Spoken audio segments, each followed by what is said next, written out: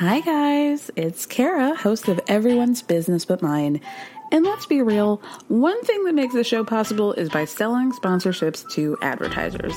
One way you can support us in getting more sponsors is by telling us a little bit more about yourself. You can do that by filling out a quick survey at the link in the show description. Plus, your answers are anonymous. They'll help us learn what you love most about the show and how to make it even better. The questions will ask you about the things that help advertisers understand the audience. It'll only take a few minutes, and it's an easy way to help the show. So you can find the link in the show description. Thank you so much, and stay tuned for the rest of the show. Ryan Reynolds here from Mint Mobile. With the price of just about everything going up during inflation, we thought we'd bring our prices down. So to help us, we brought in a reverse auctioneer, which is apparently a thing. Mint Mobile Unlimited Premium Wireless. How to get 30, 30, bit to get 30, bit to get 20, 20, 20, bit to get 20, 20, bit to get 15, 15, 15, 15, just $15 a month? Sold! Give it a try at mintmobile.com/switch. $45 up front for 3 months plus taxes and fees. Promo rate for new customers for limited time. Unlimited more than 40 gigabytes per month. Slows full terms at mintmobile.com. Since 2013, Bombas has donated over 100 million socks, underwear, and T-shirts to those facing homelessness. If we counted those on air, this ad would last over 1,157 days. But if we counted the time it takes to make a donation possible, it would take just a few clicks. Because every time you make a purchase, Bombas donates an item to someone who needs it. Go to bombas.com/ACAST and use code ACAST for 20% off your first purchase. That's bombas.com/ACAST, code ACAST.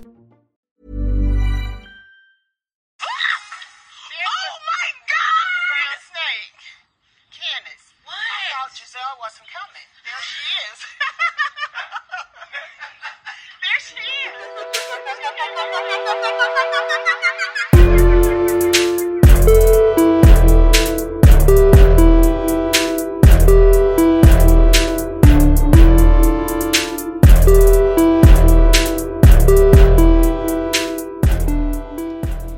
Hello everyone, welcome back to another episode of Everyone's Business But Mine with me, Kara Berry, our Friday Housewives edition. Pretty good episodes this week. Of course, we're going to start with Potomac, and I felt like it was a good establishing episode. You know, we're back from Miami.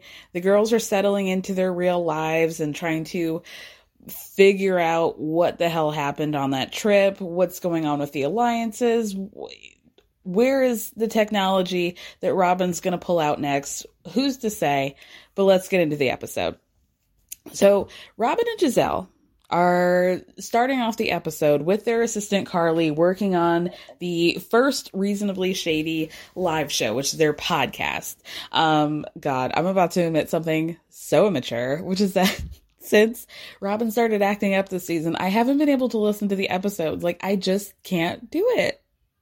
I just can't do it. And that's probably some real hater shit. And, you know, listen, I'm a flawed individual, and that's just my truth. That's just my truth. But previously, I really liked the show, and especially I liked Robin. I thought she had a really special voice and input, and I like the podcast. But it's going to take me a minute to jump back in, and I'm just going to have to be honest about that. But they're working on the live show.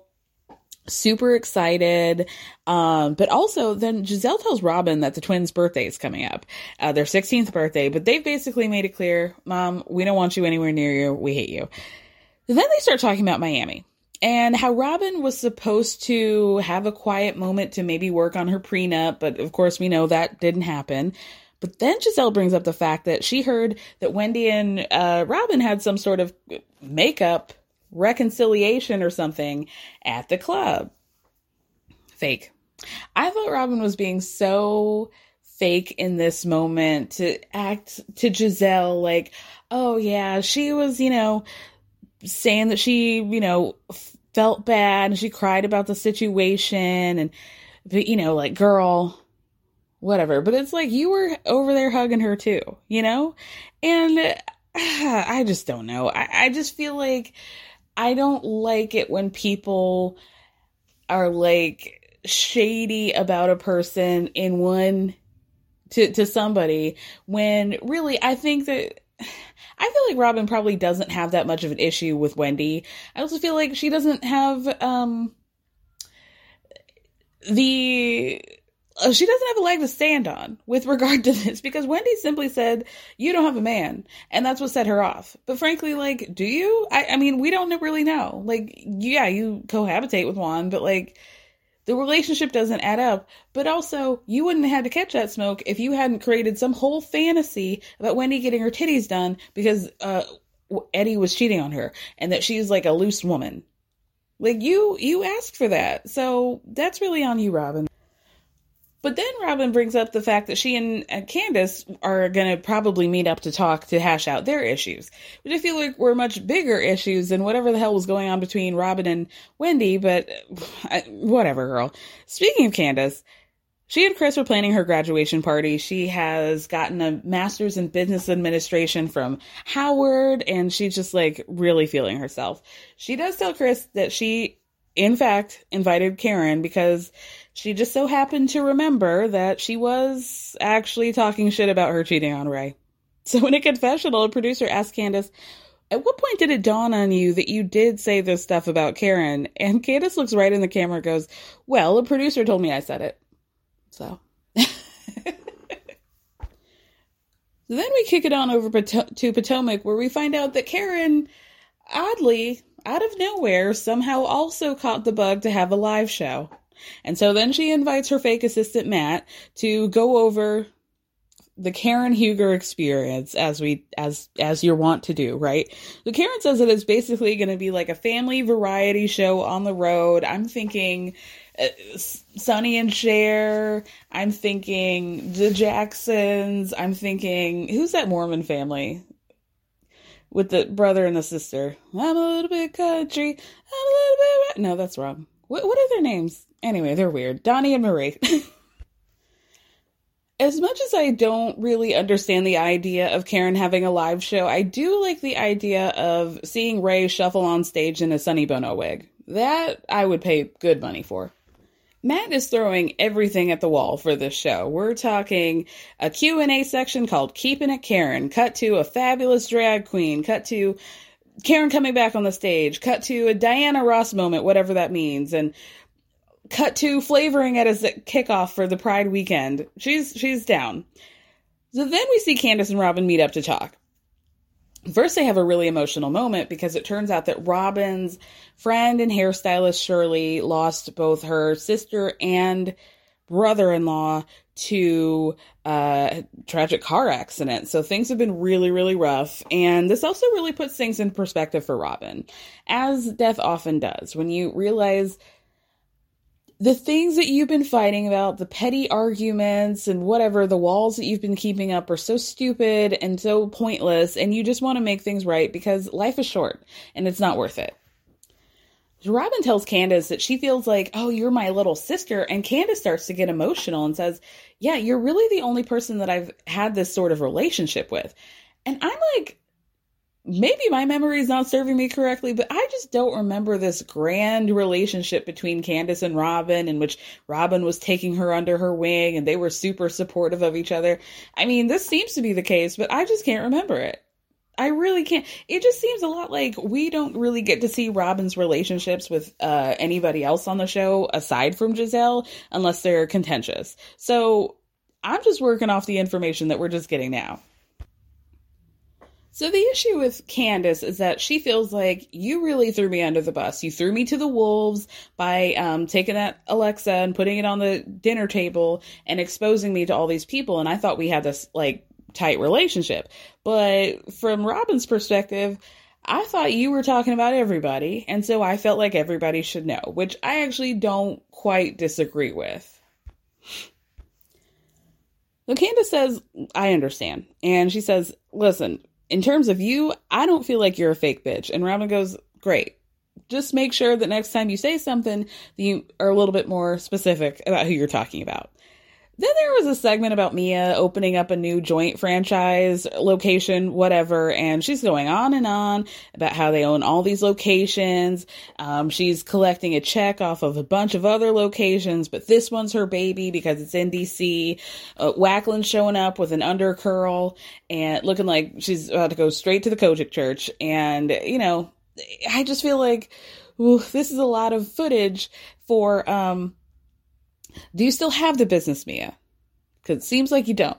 Seems like whoever you did business with took that business right out from under you. And so I just, maybe for your own sake, I'm not going to talk about this further. All right?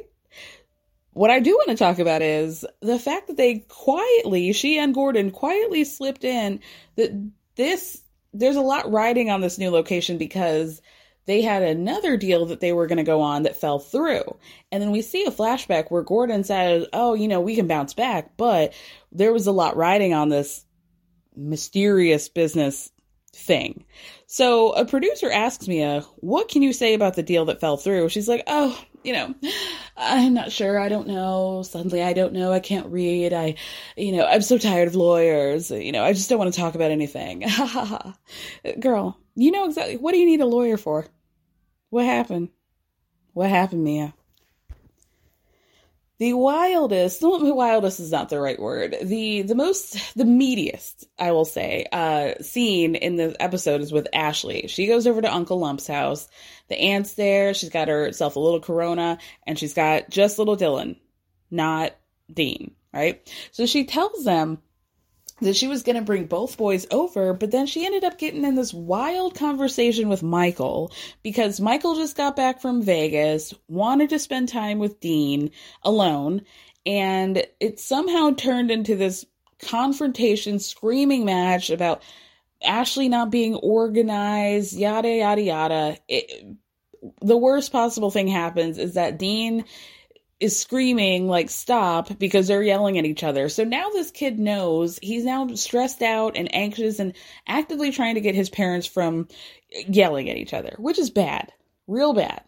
Uncle Lump doesn't like it. Aunt Lump doesn't like it either. I don't know that's not her name, but, you know, I didn't write it down. The Lumps don't like it. And the Berries don't like it either. Okay? Not good. This is not good, Ashley. Ashley's aunt says, this is real bad, and this is really a sign that you guys need to separate. Like, you need to move out, Ashley. But then Ashley says in a confessional, I don't know how I'm going to live in a house with two young boys alone, and it just doesn't feel like the most important thing at the moment for me to do, or for my kids. But you just said that you guys were fighting and screaming to the point where your toddler, what is he, 3, maybe 4? Is trying to intervene. That is a really big problem, Ashley. Then Ashley starts crying to her aunt and uncle about being alone. And while they're trying to soothe her and be like, Ashley, you're never alone, like, I do get it. What she's saying is, if I move out, you know, there are going to be moments where it's the middle of the night and I'm having to raise both these kids, and you, Auntie, aren't going to be coming to help me. You're not going to be there when I'm feeling overwhelmed. Like, yeah, it's great. I can have you to babysit, and I can come over, and you can, like, woo, woo, woo, boys, you're so cute. But, like, that's not, like, the same as having a partner. But what Ashley really needs to realize is that she wasn't getting that out of Michael anyway. Not even when things were good with you. So, yeah, it's going to be hard, but you're going to have to, nut up, Buttercup, and figure it out for these boys. Because them having to be exposed in that concrete city with that milky-eyed man, old man, just raging out at their mother isn't going to help any. It's not going to make you feel any less lonely or anything like that. The brief moments where he's not screaming at you and he's, like, trying to manipulate you, probably, for the sake of his own bank account, not worth it. Get the house, girl. Well, let's get back to Candace. So she picks up her mom, Dorothy, for the party up from the airport, right? And basically she admits that her relationship with her mother is changed. Not really because of any efforts or growth on Miss Dorothy's part, it seems, but more because Candace has decided to just let the passive-aggressive comments that Dorothy just hurls at her every moment roll right off her back. not worried about it. So, okay. She does admit that it's easier said than done, and I believe that. I believe that. But on the car ride home, Candace does tell her mom that her period at this point is several days late. And her mom's like, oh, so you think you're pregnant? A baby. Ugh. Imagine your mother saying ugh to the idea of your first child and her first grandkid. Ooh, your back must be like an oil slick with all the things that I got to roll off for Miss Dorothy's words. I mean, just baby oil down and double up. Good God. So then Dorothy's like, okay, well, if you have this baby, are you going to stop cussing? How about that? Are you guys going to stop screaming and cussing at each other? And Candace is like, no, the baby will just learn not to cuss. She's like, well, I don't think that's possible. So, yeah, we'll see, Dorothy. We'll see. So then it's time for Angel and Adora's 16th birthday. You guys, those two, they're adorable. Dressed super cute, like looking really fabulous. They got the pink going, their hair's done. They're just looking like two girls, young girls all growing up. And it's, how sweet. How sweet for them. I really go up for those girls. I really do. And I love, like, obviously, like, by far, the best thing that we see about Giselle is her relationship with those girls. No doubt about it. They read her down, and she just accepts it. And I love that. If I have children one day, I hope to have the same relationship. They won't be reading me because I'm a bad bitch, but, you know, something similar. I also love how Giselle respected the fact that they were like, we don't want you here. She got her own room for her own adult friends, left them alone, was like, yo, your dad's here. Let's take pictures real quick. I'll do my speech. It'll be super quick, 30 seconds or less. Y'all can do your thing. We even had to endure this like terrible camera work because Giselle at least respected the fact that they didn't want all those cameras in that room.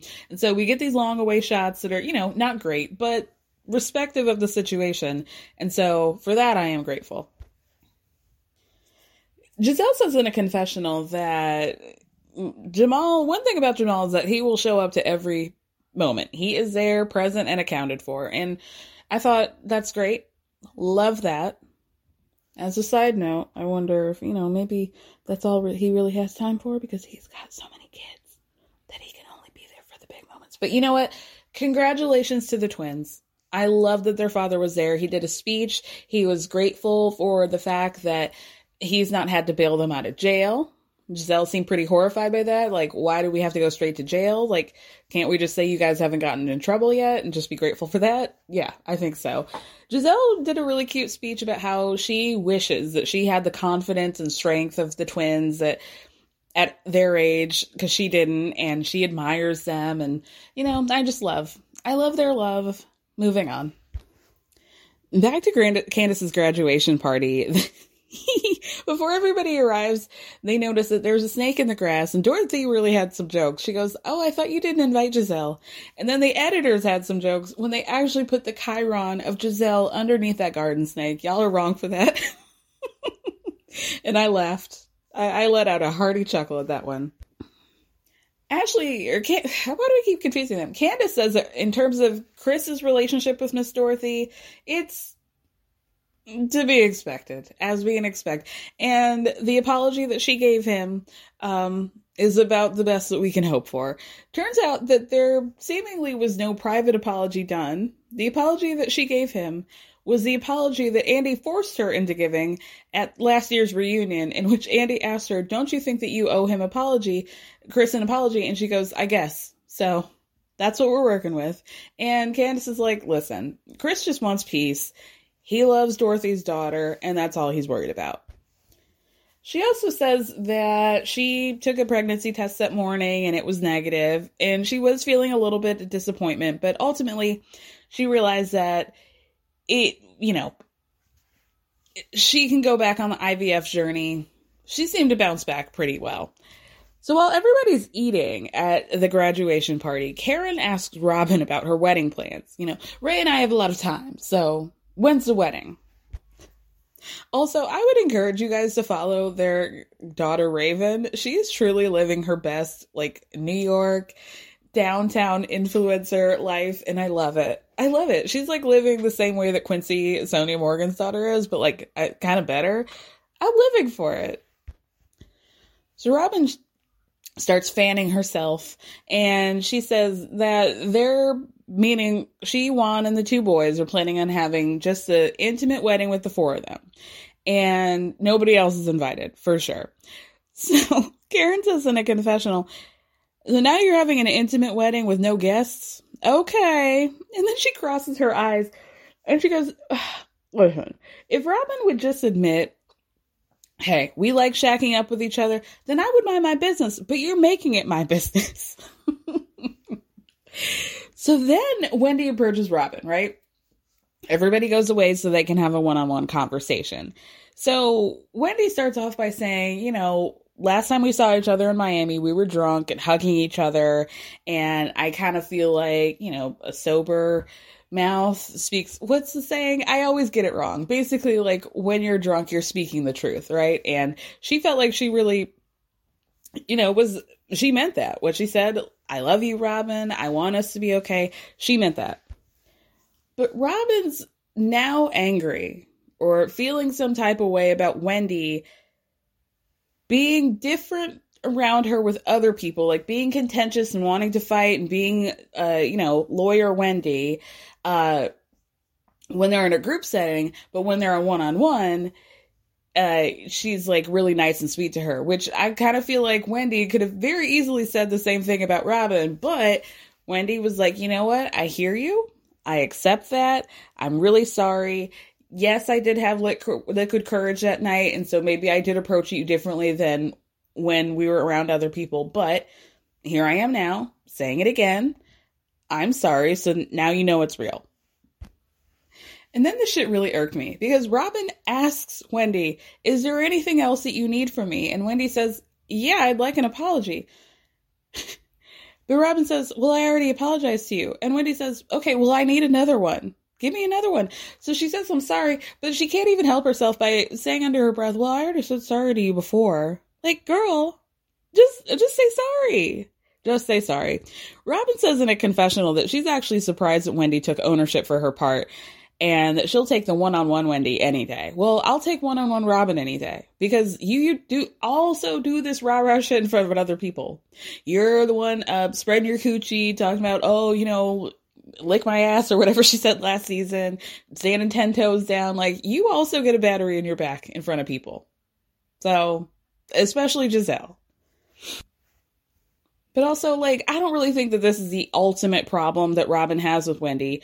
I think she doesn't have a problem with Wendy. She just keeps up this shit because of Giselle. Then that's it. Then we have another one-on-one conversation between Candace and Karen.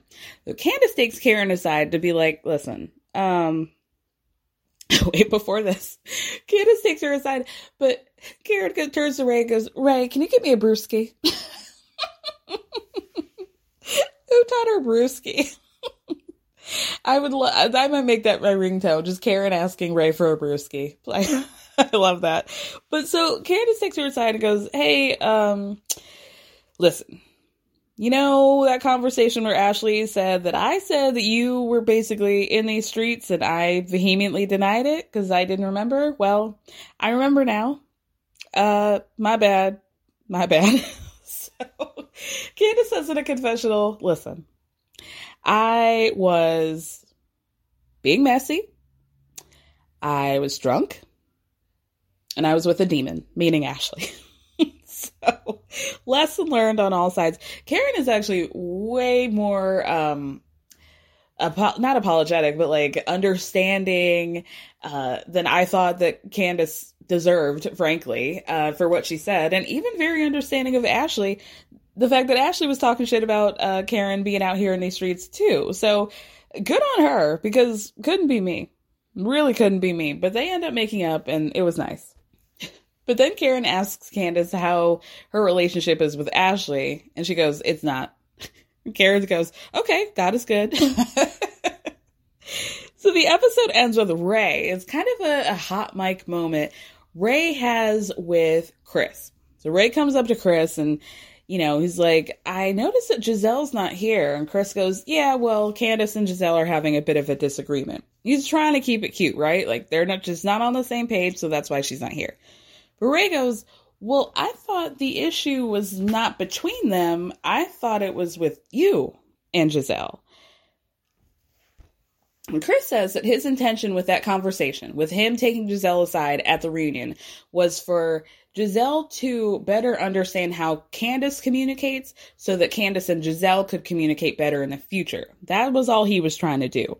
Then Chris says that at the end of the day, your feelings are your feelings, and if Giselle was uncomfortable, she was uncomfortable. But it wasn't because of anything I did. So Ray says, well, what about you taking the high road? Just say, even if it was just a misunderstanding, I acknowledge it, blah, blah, blah. So the producers ask Candace and Chris why Chris won't just say he's sorry to Giselle if she felt uncomfortable. And Chris says, well, I feel like if I apologize, I'm admitting to something when I didn't do anything wrong. And I stand by the fact that I did absolutely nothing wrong. And then Candace says, let's say that they do meet and talk. We don't know what else Giselle's going to say because who the hell knew she was going to say that? So Chris is able to break away from Ray. Candace starts doing her speech, thanking everybody and like, woo, black girls doing it in education. Like, let's go up for that. Raise a glass. Chris walks into where she's doing a speech and he kind of like exits stage left real quick. It's like, fuck, there's too many people. So then he goes out to the porch, has a cigar with some man. God, did we know that Chris had a tattoo? What do you call it? Like a wire tattoo? Oh, bless. Around his calf? That actually might be like, if you had to have what do you call those? Like those wire tattoos. If you had to have those, maybe around the calf would be better than the arm. I'm like, yeah, he might have made a point on that. Still not good though. But anyway, he's having these cigars outside and he says, apologize for what? Like, I didn't do shit. I did not do shit. And then somebody says, it sounds like you're really mad. He's like, yeah, I am. So, gosh, what do we think about that? Like, is it ultimately, in this specific situation, would it be giving Giselle some sort of ammo, for lack of a better word, if Chris were to apologize? Or would it be just better for him to do it and say, hey, I'm sorry if I made you feel uncomfortable, and keep pushing? I don't know. Like, I feel like Chris is a good dude. I think his intentions were pure. I think that it wouldn't kill him to just be like, I'm sorry if I made you uncomfortable, and still be able to stand by the fact that he felt like he didn't do anything wrong. But yeah, I don't know. It's like a really sticky situation. And I'm still Team Chris on this one, which is surprising because I'm usually not. But yeah, okay. Let's move on to Salt Lake. Hey, I'm Ryan Reynolds. At Mint Mobile, we like to do the opposite of what Big Wireless does. They charge you a lot. We charge you a little. So naturally, when they announced they'd be raising their prices due to inflation, we decided to deflate our prices due to not hating you. That's right. We're cutting the price of Mint Unlimited from $30 a month to just $15 a month. Give it a try at mintmobile.com/switch. $45 up front for 3 months plus taxes and fees. Promo rate for new customers for limited time. Unlimited more than 40 gigabytes per month. Slows full terms at mintmobile.com.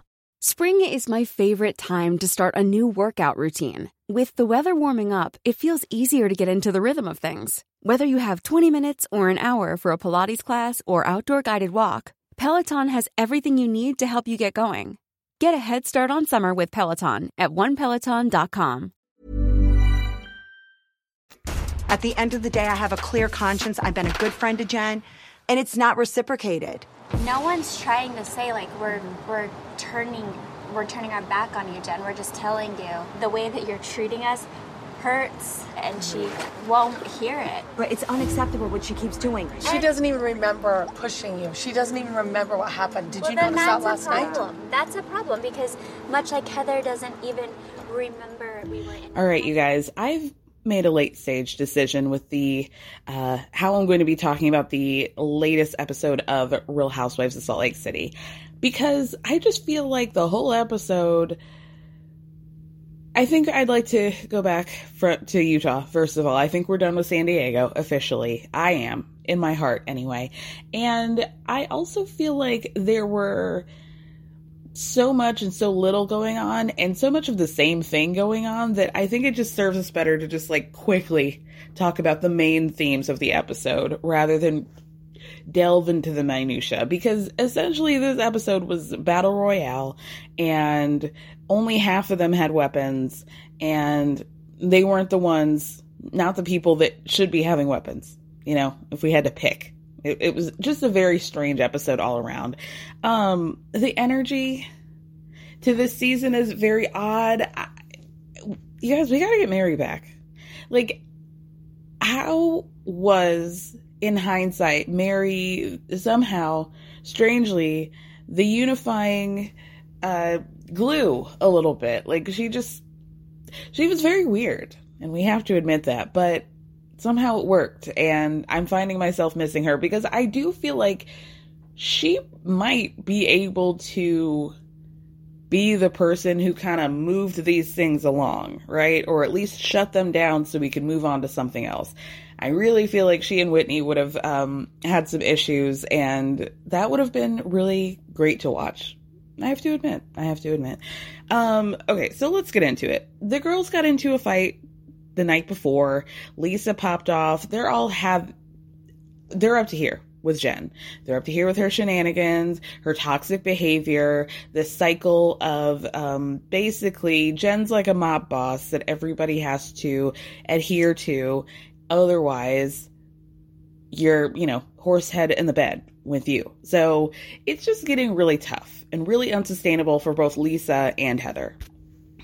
Right off the bat, we begin one of many parts of probably one of my most annoying things about a Housewives episode or a season, is that we are constantly referencing a moment that we didn't actually see on television. There were so many references to this hot tub conversation in which we find out Whitney said that she and Heather are on a friend break that she did not inform Heather of. More on that later. Jen is not really fucking with Heather. She feels like they're only friends 60% of the time, or maybe Heather said that. I don't know. Both of them are like kind of saying the same thing to other people, essentially. And yeah, there are so many references to this hot tub conversation in which apparently a lot of things happened, but yet we don't get to see it unless it's in flashback form. It's just very jarring.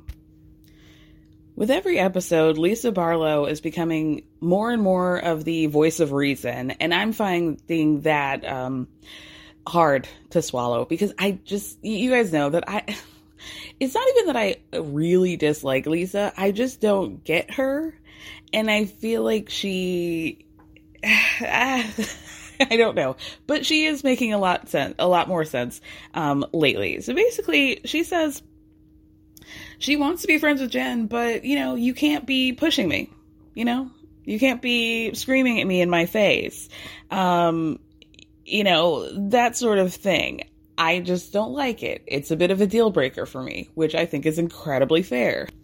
And then Lisa says, I have a clear conscience in terms of my treatment of Jen, and I don't think she can say the same. And then we do see seasons worth of Lisa defending Jen, trying to negotiate relationships with Jen, like really sticking her neck out for her, and in ways that I didn't remember. So, these are the flashbacks that I appreciate, because I can remember that they happened. Not these things where you're like, oh, we're just constantly having to catch you up to something you never saw. So speaking of, the first flashback is Angie K asking Whitney how things are going with her friendship break with Heather. And then we find out that she, in fact, is having a friendship break with Heather. This is the stuff that Whitney does that pisses me off. She's like, yeah, I don't even think that she noticed.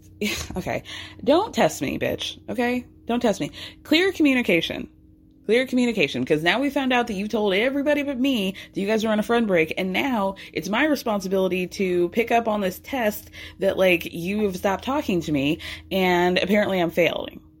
Like, that's not fair to somebody. It's really immature.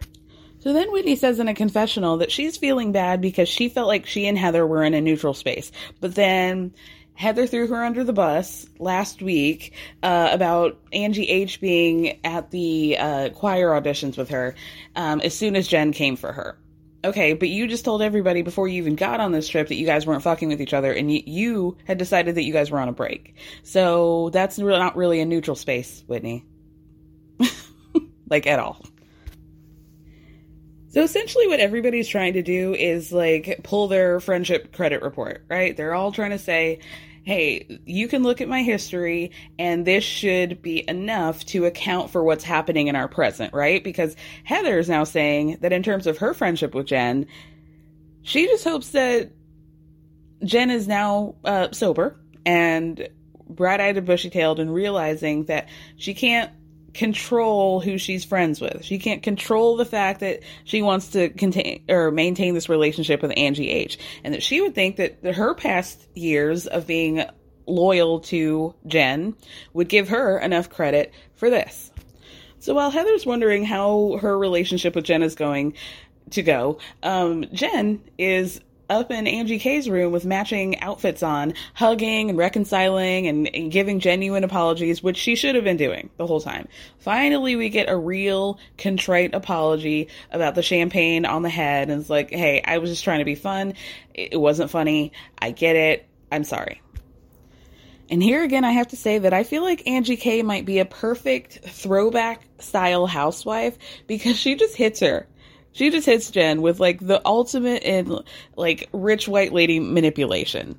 First, she's like, you know, Jen, I know that you love me because I'm a really sensitive person, and that's why I got upset about that. And then she very quickly breezes by, like, oh, I'm really sorry that I outed you for not paying that $15,000 check for Coach's birthday. Sorry about that, girl. But I also think that you have recognized that I'm a really good friend to you. So thank you so much for that. And that's like a real win for you. You're just projecting all of this shit that she wants Jen to feel on her and wrapping it up in a, oh, I can see that you've changed. Good for you. It's honestly brilliant. And then she says, it's really important that you just acknowledge how much of a good friend I am to you. I really appreciate that. The lady is brilliant. Isn't Camille Grammer from Colorado or something? Maybe she's from New Jersey. In my mind, she's from, maybe I'm thinking of Taylor. She's almost like if Camille grew up in Colorado and never left. This is what we would have gotten. So now Heather and Lisa have found some sort of alliance within each other because they're both sick of Jen's shit. And they've decided that they're going to confront her and basically tell Jen that she needs to acknowledge you have toxic relationships with all of us. There's an unfortunate for Jen montage that, you know, I'm sure the authorities really appreciated of Jen getting into it angrily with Meredith, Heather, Lisa, Whitney. Oh, by the way, you guys, it just came out that, let me get this article so I can report the facts because I am a journalist. Okay, so it came out yesterday that back when Jen got run up by the feds and they came in her house, this was March of 2021, they'd seized over 30 pieces of counterfeit, fake bags, designer bags, and over 40 pieces of counterfeit, fake jewelry. And obviously those should be going towards the millions of dollars that she owes in restitution. However, you know, I don't know if you can do that, but there are things that they did seize that were legitimate pieces of jewelry and bags, including some Meredith Marks jewelry. So hopefully, maybe in the end, Meredith Marks helps kick a little over to Jen's way. We never thought we'd see the day. And you know what makes it even more ironic is that Angie K was rocking that actual, the Gucci bag that says fake on it all over this episode. And that's a real Gucci bag. That's that new money. I'm going to get the real one that says fake on the outside. Angie K's got real money. She needs to be on this show. And I honestly, in the first 5 minutes of her, I was like, I can't stand her. But now I think she might be necessary. You know what I think I just realized is that we're now in this, like, we were introduced as Lisa and Meredith kind of being the alpha dogs, and Heather and Whitney were, you know, second tier, and then, you know, Mary was just in her closet and Jen's screaming at everybody. But now the dynamic has shifted. I don't know what Meredith is doing other than a steady diet of sedatives, but she's not really in the mix. Lisa's in the mix, but in a very different way. And now we've got Whitney and Heather going at it constantly, and Jen is now too much into the story than I think she needs to be. You know, she's like a bay leaf. You know, a little bit goes a long way with Jen. And then you got to pluck her out when we're done, you know? There's a time and a place, and I think we're getting too much. So after this, Angie, Kay, and Jen go down to give everybody their little swag bags and say they're going to have a beach day. And Lisa Barlow, this is why I need her. Lisa says in a confessional, I'm really excited for beach day. I mean, it's not like Turks and Queso. I said queso. It's not like Turks and Caicos. It's not like Turks and Caicos with the white sand beaches. But it's better than the frigid cold. Don't use that. Once they get to the beach, we find out that they're not just going to be having a nice, relaxing lounge, give me a margarita moment like Meredith and myself would have preferred. They're having to do activities. Sandcastle building, gunny sack races, and I'm going to say something. I don't know if I just, like, don't notice, but did it feel like to you that everybody's boobs got bigger overnight? So look at it. Lisa, gazongas. Jen, ba-bam.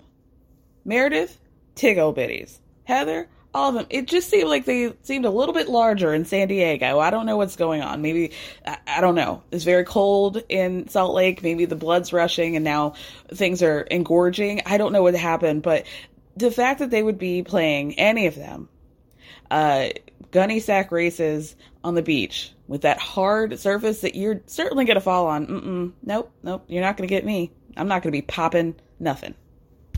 I gotta say, it's really fascinating to see how plastic surgeries trend regionally. You know what I mean? Because thinking about it, like, maybe their boobs are a little bit bigger because they are covered up so much because it's cold, right? Whereas if they were constantly in California, maybe they all would have gone a little bit more conservative because you can see them more. They're out there. It's very interesting. And this is like no plastic surgery shaming. I actually find the whole thing very fascinating. So Heather decides to team up with Angie K and Jen for the sandcastle making. Angie K says, I can't do anything without my lipstick on. And then she makes Jen and Heather put her lipstick on as well. Like in the middle of them talking, and Heather has to be like, girl, I don't want to put your lipstick. I don't want that frosted pink lipstick on my lips. It's not going to work for me. Dana's still there. Remember Dana? She got to make one joke by saying that she feels like Jen's probably going to cheat. Ha ha ha ha ha. Anyway. After that, the ladies decide to go surfing. Meredith is just going to look at her phone on the beach. And Heather, Whitney, and Jen decide to go to lunch. So now Heather and Lisa are going to be tag teaming Jen about their toxic relationships with her. But Heather got Jen fucked up because she gave her an out. She was like, Heather asks Jen, don't you feel like our relationship is toxic? And Jen says, yeah, I actually do, because you're still remaining friends with Angie H after her husband used Shaw Expose on Instagram. So yeah, I do feel like it's toxic, but not for the reason you were just going to say. Gotcha. So Heather asked Jen, was it not clear where I stand with regard to what Angie and Chris did? And Jen's like, no, it actually isn't. I feel like you've been flip-flopping. So Heather asks her how, and Jen's like, because you're still friends with Angie and you never held her accountable. So Heather comes back to Jen and is like, okay, well, how do you think I felt finding out that you got into the hot tub after our conversation to talk shit about me a couple days later? Jen starts screaming and says that she never talk shit about Heather. Of course, we find out that she did, going on and on about Heather and their relationship. Lisa chimes in and says, listen, I just need to make sure that we're on calm waters, because I just don't know which way is up with you. The last 24 hours have really rocked me. And Jen is like, I don't know what happened to you, girl. Completely forgetting that they had a damn near wrestling match on that yacht. So then Heather tells Jen, I don't know which way is up with you either. One day we're laughing and partying and having a great time. Next minute you're throwing shoes off. But listen, a sun doesn't shine on a dog's ass every day. I don't know what she said. Basically, she's like, it could be my shoes over the boat next. I just don't know. And I want to be able to be sure that we're good. So Jen hits Heather again with the reason why their relationship is toxic is because Heather's a flip-flopper. And she says one thing and then she does another. So Heather tells Jen, you need to figure it out. And Jen goes, no, you need to figure it out. Because you're flip-flopping so much, you should be wearing flip-flops right now. Oh, good one. Good one, Jen. So Heather tells Jen, you've gone through the ringer. You've gone from, on this trip, co-host, champagne thrower, now you're issuing me an ultimatum with my relationship with Angie. And Jen gets right in Heather's face, gets right up close to her and says, I almost killed myself because of that Instagram account. And Coach almost didn't have a wife, and the boys almost didn't have a mother. And then Jen says in a confessional that she's usually pretty strong. But the day she saw the Shaw exposed Instagram account, there was a lot of negativity coming her direction because of the trial, and she got to the point that day when she was done. So she says she locked herself in the bathroom, and Coach got so freaked out that he kicked down the door, and she was in the hospital for 2.5 days. So at this point, Heather is immediately disarmed. Jen's saying, bullying's not okay. And Heather's like, listen, I know it's not. I love you. Heather keeps trying to talk to her, but Jen gets up and leaves the table. And then Lisa says in a confessional, the truth is that Jen just dropped something so heavy on both of us that even Bob the Builder couldn't lift it. Which is true. So Heather turns to Lisa while Jen is gone. She's like, I feel like Jen keeps upping the ante with the federal indictment and now the suicide. And Lisa says, listen, you're totally valid. So Heather tells Lisa, we need to start making it about our issues so that we can work through them. And listen, I think we should just start to be a united front for each other. Deal with Jen how we can, but we'll just vent to each other about our issues with her.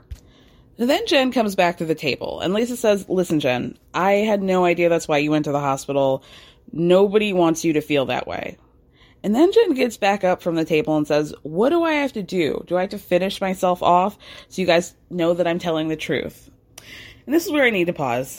Because, listen, obviously we know, with the death of Twitch, there's been a lot of conversations this week, especially about suicide prevention and awareness and how to have conversations and when and all of this. Listen, this is really tough. This is a really tough thing. And everybody wants to be incredibly sensitive, I would hope, to everybody's mental health and all of that, right? Nobody wants to be insensitive to suicide, but also nobody, the way that Jen went about it, I think most of us can agree that she was saying this to get out of responsibility. They obviously didn't know. This is really complicated now because now we're in a position where we can't have a productive conversation because, like Lisa said, you just put something on the table that was so dark and so jarring that we have to be sensitive to the situation and we have to address that. And now we are so off course of what we were originally trying to get to. And that also needs to be recognized. And I think we can't deny that, for lack of a better term, Jen has caged rat syndrome. When you corner a scared animal, they're going to try and fight their way out. And that's what Jen has a tendency to do. And it really distracts from, again, the original point of people trying to have a productive conversation with her and try to hold her accountable because they're valid in not loving the way that she treats them. But now, I just want to make it very clear that I don't want to make it seem like, oh, there's a time and a place to talk about that sort of thing, because everybody should be free and feel comfortable to talk about when they're struggling anytime, even when it feels uncomfortable. But this, I don't think, was that moment. I just don't think that's what Jen was trying to do. I think she was trying to, get out of a situation of being held accountable, and I don't think that's cool. I just don't. So let's get back to Whitney. Whitney's still beefing with Heather. Unbeknownst to Heather, really.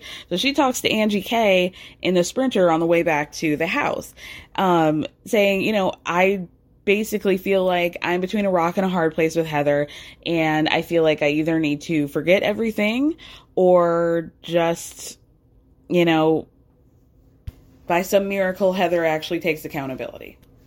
In the other van, it's Heather, Lisa, and Jen, and they have an emotional moment where they all hug, and, Heather says in a confessional, initially I went into this wanting to criticize Jen, but now I just want to support her and let her know that she's loved. And that's really all you can do, right? So all the ladies get to the Board and Barrel, which, amen, dressed up in full Marilyn Monroe cosplay, as Whitney loves. And of course Whitney loves Marilyn Monroe. Of course she does. She's a Marilyn Monroe girl. I should have known. Apparently this place is just a charcuterie board restaurant, which is great for them because, as I told you guys earlier this season, it seems like Utah just discovered charcuterie boards, so good for them. So everybody sits down and Meredith asks the other three, Jen, Heather, Lisa, did you guys hash things out at your lunch? How did it go? And Heather tries to protect Jen a little bit. And it's, there were highs and lows, just like our relationship.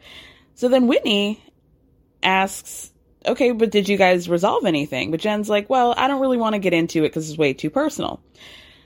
So, okay, Whitney then says, well, okay, all I want to know, I don't want to know details, but was it personal between you three or just you and Jen? That's all I'm asking. So Jen says, it was three of us. Whitney says, okay. And then there's silence. Hey, it's Paige DeSorbo from Giggly Squad. High quality fashion without the price tag. Say hello to Quince. I'm snagging high-end essentials like cozy cashmere sweaters, sleek leather jackets, fine jewelry, and so much more. With Quince being 50 to 80% less than similar brands. And they partner with factories that prioritize safe, ethical, and responsible manufacturing. I love that. Luxury quality within reach. Go to quince.com/style to get free shipping and 365-day returns on your next order. Quince.com/style. Hey, it's Paige DeSorbo from Giggly Squad. High quality fashion without the price tag. Say hello to Quince. I'm snagging high-end essentials like cozy cashmere sweaters, sleek leather jackets, fine jewelry, and so much more. With Quince being 50 to 80% less than similar brands. And they partner with factories that prioritize safe, ethical, and responsible manufacturing. I love that. Luxury quality within reach. Go to quince.com/style to get free shipping and 365-day returns on your next order. Quince.com/style. And Jen goes, okay, do you want me to break it down for you since you're digging and you want to know? I told them that I tried to commit suicide and that, Coach Shaw had to take me to hospital. And, that's why the Angie and Chris Harrington thing hit my husband so hard, because I tried to take my life. Is that what you wanted to know since you want to dig and dig and dig, Whitney? So now Whitney's like, what? Deer in the headlights moment. But in a confessional, she's like, whoa. I did not know what you guys were talking about. Don't you think I should get a pass a little bit? Because I had no idea. No clue. So then Jen tells Whitney, since we're all putting our feelings on the table, maybe you should tell Heather how you felt. How about you do that? So the whole table's now rocked by what Jen just admitted, but Whitney's like, I guess I'll talk about Heather now. I don't know. I've said all this before to Heather. But Heather is like, well, I'm actually horrified to find out the news, but I'm ready to hear it. What is it? So Whitney says, well, every time I try to approach you, you get defensive and you leave. So Whitney keeps trying to tell Heather, You don't hear me. But Heather says in a confessional that she feels like she's in Alice in Wonderland because Whitney keeps saying, I don't hear me. What is it? There's something going on, but she's not being specific about what it is. Whitney's still mad about the rumor with Lisa. I know that you know, Heather. I know that you know about this rumor. And, you know, because you repeated it when we were in LA. Like, I know for a fact. But Meredith chimes in and goes, but you said that I knew something that I didn't know about Lisa, too. So, what's good? Whitney tells Meredith she already took accountability for it. But Meredith is like, actually, you didn't. You told a bunch of people. And now John Barlow knows. He told my husband. And that I started these rumors when I didn't. So in a confessional, Whitney says, can we get Meredith some bread so she can soak up that alcohol? Because she clearly doesn't remember that we've already gone over this about a gazillion times. You started talking about Lisa first. I piled in with what I knew.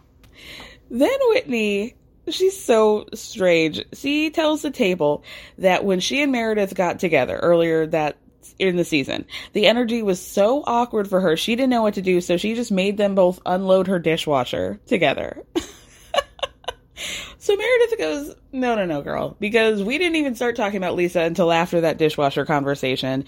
But Whitney's like, well, I'm a vibes girl. And you came into my house uncomfortable because you knew the conversation that you were going to start. Okay. Whitney, I don't know if vibes hold up in a court at this point, maybe later into this administration, but at this point, I don't think so. Girl, the vibes were off. And you knew something was coming? Ma'am. Finally, Lisa's the only adult in the room saying, we all fucked up. All of us need to recognize that there's been hypocrisy among all of us in the Fenn group, right? And Whitney's like, yeah, everybody needs to be held accountable for the part they played, but mostly Heather. So Jen keeps diverting from her responsibility and accountability by continuing this fan the flames of Whitney and Heather's destruction of their friendship by telling them, hey, Whitney told everybody in the hot tub that she was taking a friend break from you, Heather. And Heather goes, oh, okay, well, that's news to me. Out of this whole group, you're going to take a friendship group break from me? Interesting.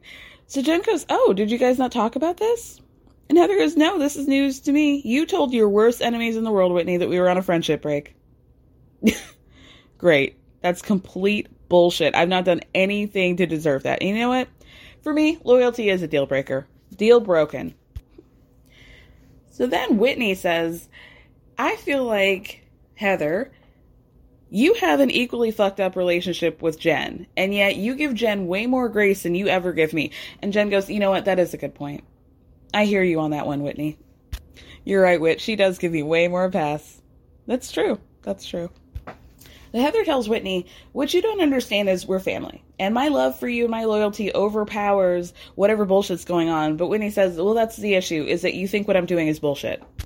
And then Whitney accuses Heather of talking over her, being too loud and aggressive. And Heather's like very passive aggressive. Okay, I'm quiet as a church mouse. What do you need, Whitney? What is it? Are you okay? I'm listening to you, Whitney. At that point, Whitney gets up from the table and is like, you know what? I told you what my issue is. I'm not doing this again. So as Jen's watching all of this go down, she's like, listen, in a confessional, I understand what Heather's doing right now, but Whitney needs to have a voice. Now is the time for you to speak up. You've been saying you've had this voice for 3 years, so why don't you use it? So Whitney just decides to, in fact, use her voice by telling her to Heather, you put hands on me that night after I told you that I had issues with, abuse as a child that I was trying to process. In a confessional, Whitney says, Heather was the only person outside of Justin that I confided to about my past. And so I've just never felt hurt like this. And again, I don't think this is fair to Heather. I do not. I think both of them are in the wrong and both of them are in the right. Heather does have a tendency to talk over Whitney and probably make her feel belittled and demeaned and like she doesn't take her shit seriously. But on the other hand, Whitney's trying to act like she's not putting her past on Heather, but she is. And she's trying to make her responsible for things that Heather ultimately is not responsible for. She's not responsible for her past trauma. She's not responsible for possibly triggering her. I don't know. I just don't know that it's fair.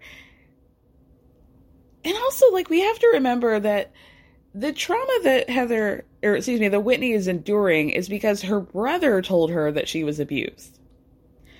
So you got to talk to somebody about that, you know, like, and not be like, I told Heather right before this trip, and now Heather bears the responsibility of not triggering me because I told her. Like, I don't think it's ultimately fair, but Heather does talk over Whitney, and I don't think she does take her shit seriously, and I do understand why that would be frustrating to Whit.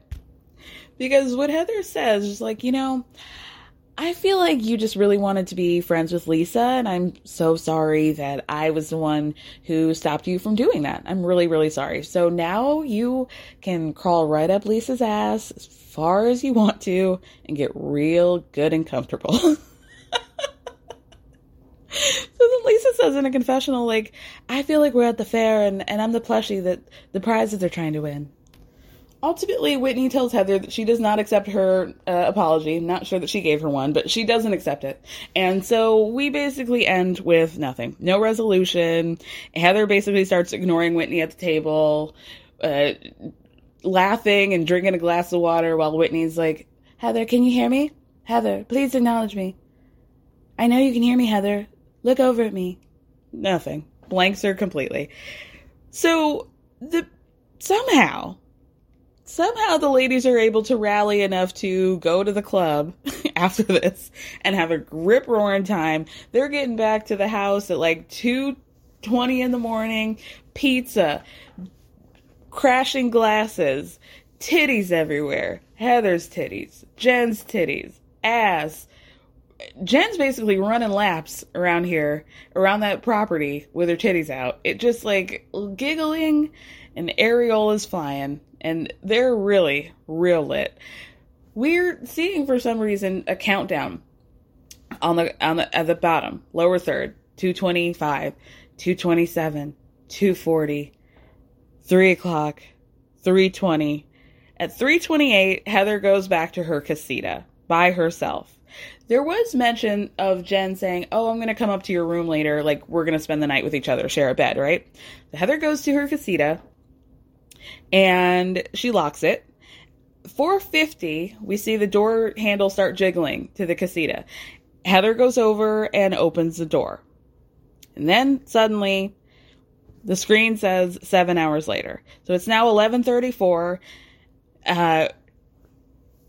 Heather's texting Meredith, hey, I need you to come over right now. Meredith's coming over with her under eye mask. It's like, what's going on? Heather and Jen are sitting at a table. Jen gets up to give Meredith the chair. Heather's sitting there with her sunglasses on, oversized sunglasses, like you said. She's like, what the hell's going on? What's going on? Like, I'm nervous. Suddenly, Heather takes her glasses off and reveals that her eye is not only black, it is swollen shut. She's got scratches on her arm. Meredith is horrified. Hand over her mouth that goes, when did this happen? And then the episode ends. Ugh. I guess we'll see what happened. Although I heard that we don't actually find out what happened with Heather, but we'll see. We'll see. All right, you guys. Yeah, I guess that's it. If you guys can give me a 5-star review on Apple Podcasts or Spotify, I would greatly appreciate it. It's the season of giving, you know? I don't know what to say. I need it, okay? I need it for the charts. I need it for recognition. Let's just be real here. So if you can, that would be great. And if you don't feel like it, or if you want to give me a lower one, how about just don't? How about that? And that'll be your wish, your good deed for the holiday season. Is if you don't like me, just don't. Just do me the favor of not doing it, okay? How about that? Thank you. Thank you in advance. Thank you guys so much for listening. Thank me for speaking. Love you. Bye.